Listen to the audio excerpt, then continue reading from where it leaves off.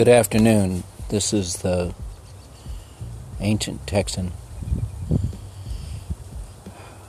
episode about 5. How do we alter capitalism to include our non-financial values? And I'll use a couple of examples here. And there's many more that could illustrate the same point. If you go to YouTube, you can look at some pictures of albatross birds that are dying from eating plastic. You can see the cute little birds on the nest, and about 1/3 of them die now. And you let the corpse of the little bird, fluffy little bird, rot, or you take a knife and cut it open, and all of a sudden you'll find that the mother is feeding the bird little pieces of shiny plastic and bottle caps and other things that it finds in the ocean. Kind of similar to, you can go fishing with a lure and catch bass and a lot of other kind of fish, because it looks like a fish, and their systems haven't evolved to the point that they can distinguish the difference. In this case, the albatross or the fish, distinguish the difference between the lure, the plastic, and real food. Of course, you get all that plastic in their stomach, they don't do well. It also, microplastic and plastic in general is also getting in the food chain. It's in table salt, it's everywhere.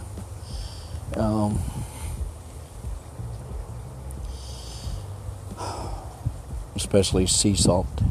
So I care about birds and animals dying because of the use of plastics.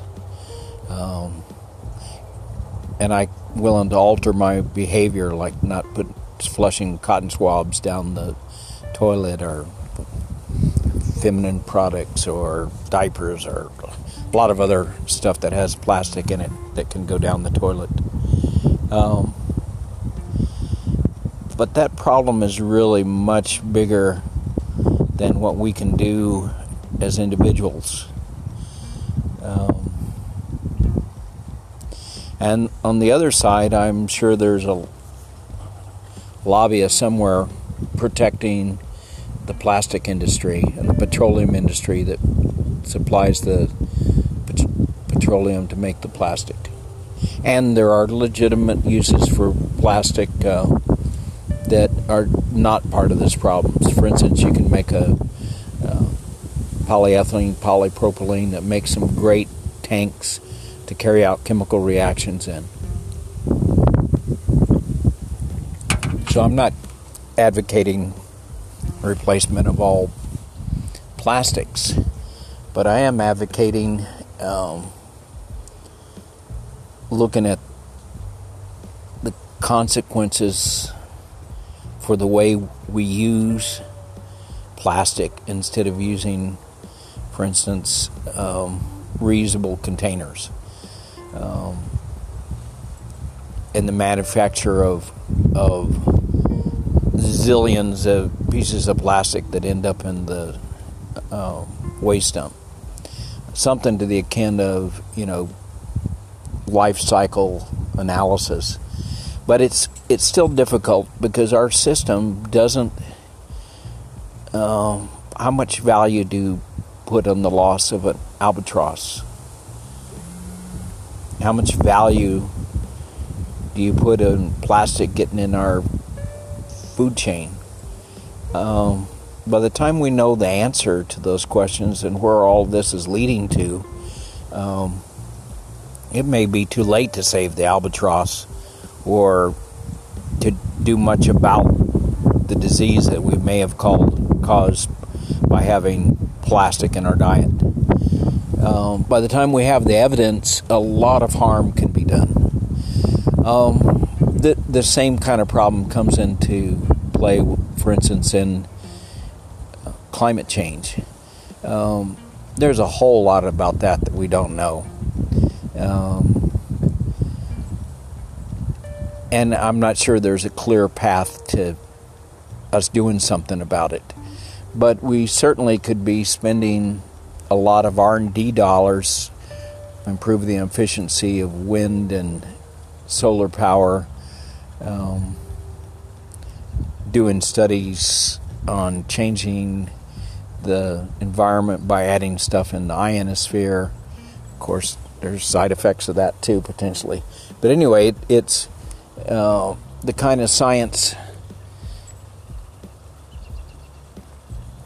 that we should be doing to get ready for what we believe is happening. And I think there's enough evidence to say that it's a problem. I'm not sure we've done enough thought on, if this is the problem, what does the solution look like?